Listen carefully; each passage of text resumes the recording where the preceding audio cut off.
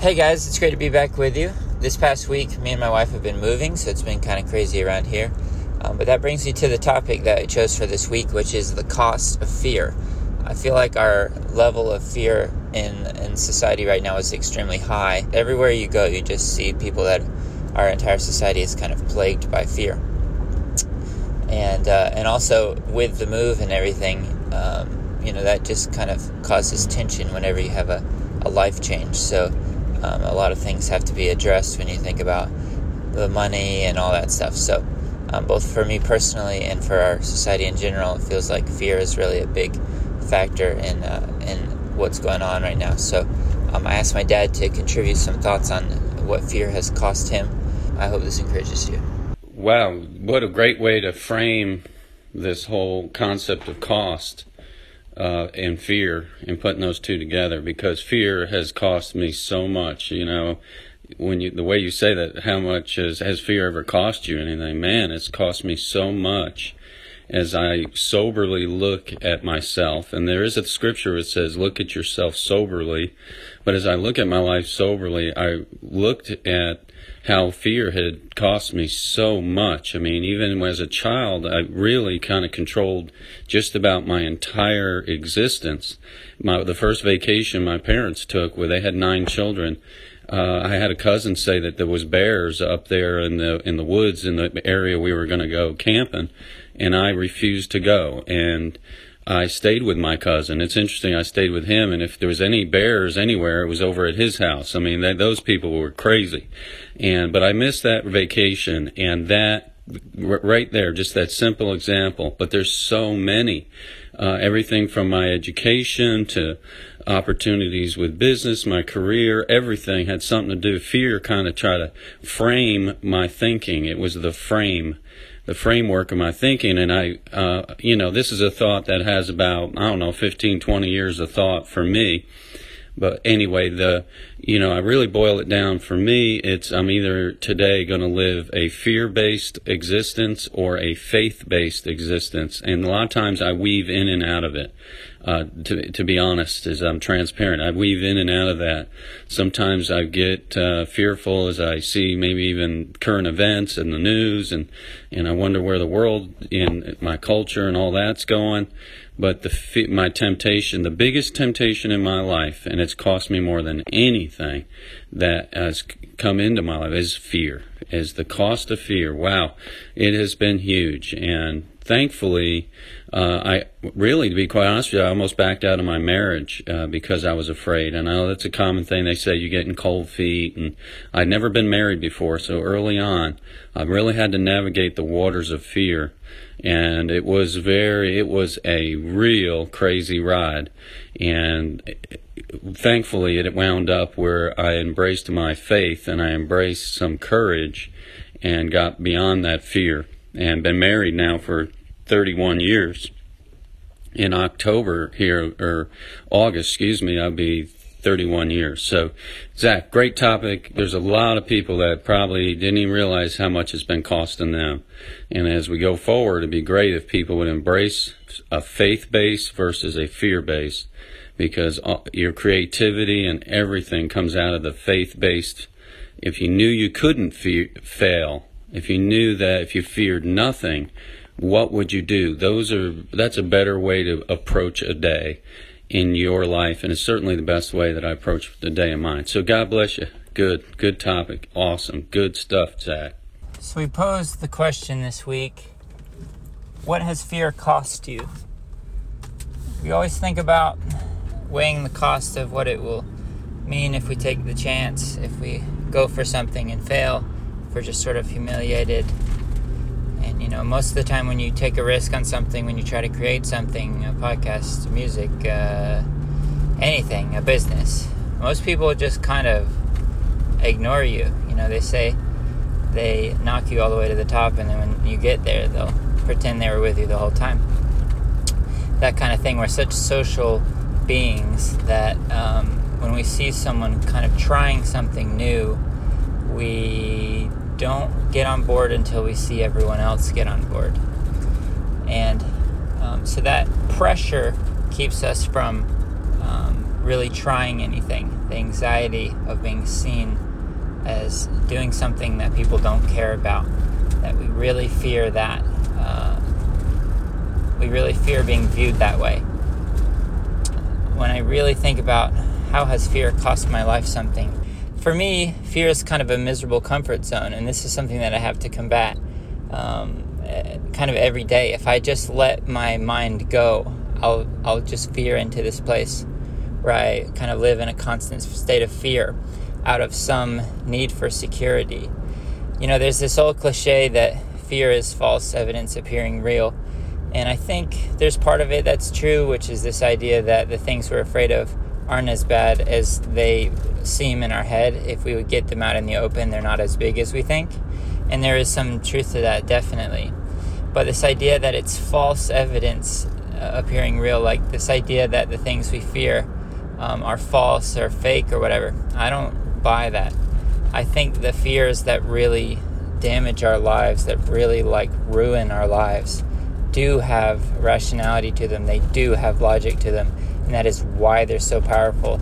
The things, in my opinion, that we fear most and that keep our life in a box, that we wish it weren't, that give us a glass ceiling, are ways that we really have been hurt before. We really have been deeply wounded somewhere.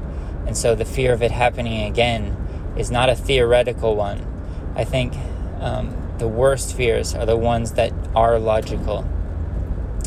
And so my goal with this podcast is to myself and hopefully facilitate for other people being able to push beyond that, to know that we could really be hurt in a way that we haven't been before or that we have been before, but to still live in faith anyway. The other thing that is a cost of fear is resentment. The natural next step of fear, of living in fear, is not only regret, but resentment. That almost all anger and deep rage is just at the end. When I think about the times that I have really been resentful and been deeply enraged, it's because somewhere before that I was a coward, and I'm being confronted by my own weakness. I'm being confronted by my own inadequacy. And so when I see that, I get angry, but in reality, it's a reaction to being really demolished by having to look at the fact that I gave in to fear, and that I'm now paying the price of having given in to fear. They say that people regret not taking chances more than they regret chances that go wrong. And that's another cliche that can feel empty or whatever, but it does seem to be true, that even when things go wrong, you're more proud of yourself if you did try something than if you just curled up in a ball out of fear. Fear can very easily be a miserable comfort zone because at least you can count on it. I think that's kind of the basis of depression, is something really traumatic happens, and then we kind of are always in a self-protection mode. We're always trying to make sure that we're not about to be hurt and that the ground is not about to be taken out from under us. That we check behind every door for a killer. We check under every bed for a monster. We check, that impulse to feel like we're always about to be taken advantage of. It does come for logical reasons. It happens because we have been hurt before. But to really leave that place and to do things that can be done to give ourselves a more peaceful life so that we do not have to live in that fight or flight constantly, and then to move even beyond just being safe and to moving into being courageous. I don't have all the answers of how to do that other than to do it in tiny ways over and over again. Just doing this podcast for me is overcoming a lot of performance anxiety, or just anxiety in general. Just making myself do it and say, look, you want to do this and you fear doing it. And the fact that you fear doing it is kind of proof that you want to do it. As it pertains to that, and I want to use this one last thing to wrap this up. If there is something you want to do, whether it's address something with your spouse or try a new career or whatever it is, If you fear it, that does mean that there is some value to you there. That is where you need to look. The thing that you will avoid at all costs is the area where you want to look, and you need to try to be honest enough to look right at that, assuming that you can get somewhere and that it can be done. Someone is doing it. When we see other people's lives that are successful, we look at the things they did years leading up to that, and we just think, yeah, that kind of makes sense. They did that, and then they did that. And it makes sense that they were on track to that eventual success. From where we sit, it looks linear. I was just listening to a podcast with a guy who wrote a book series which was turned into an extremely popular TV show. And as I listened to his entire life being condensed into an hour, it makes sense that he went from one thing to the next thing to the next thing, had some highs and lows, but ultimately was going to end up on top of the world because he has condensed it into such a small amount of time. But it's very important that we remember that just like us, every person who has had any form of what we would deem success has had an incredible amount of days in the middle where they thought the world was falling apart, where they thought what they were doing wasn't worth anything, where they had an insane amount of self-doubt and just feeling like they were just spinning their wheels, just walking in a giant circle. That when we see someone succeed, we assume that they didn't have that they don't have that they are a success and that they always were, and that their mind has always kept them in that place. But that is not true. We are all delicate, and we all go through these times where we really doubt what we're doing and if it's working. And so if you're in that place, if you're just down at this moment because something has come out from nowhere and hit you and kind of taken your feet out from under you, don't be afraid to believe that the thing you thought had value probably does have value. And, I think about how much I value certain things that are just small things that I just find a lot of enjoyment out of, whether it be another podcast or music or any of these small things. There's small things that are often about very shallow subjects, but I just find enjoyment. They bring joy into my life. And so as I think about my ability to enjoy things that are imperfect, it allows me to kind of keep perspective on the fact that maybe someone could enjoy something about what I have to give, even if it is also imperfect. And so just this idea that we look at other people as predestined successes and we look at ourselves as an unstable train wreck.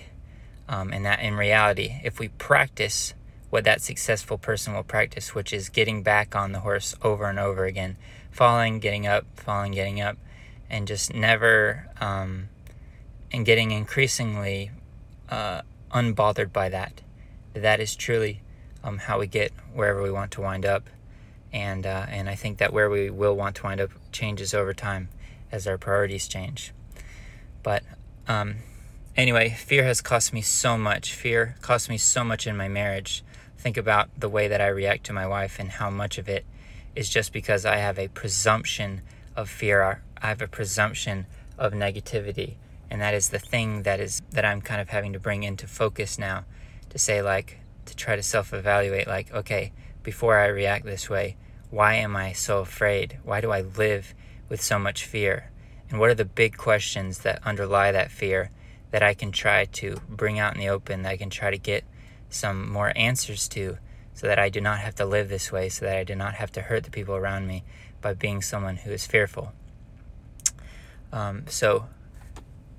It all stems from God in the end, and the problems that we may be having with Him, and running from those problems does not solve it, but addressing them in belief that there is an answer to the questions we have and to the fears and the doubts we have is kind of the heart of how we get to a more peaceful life.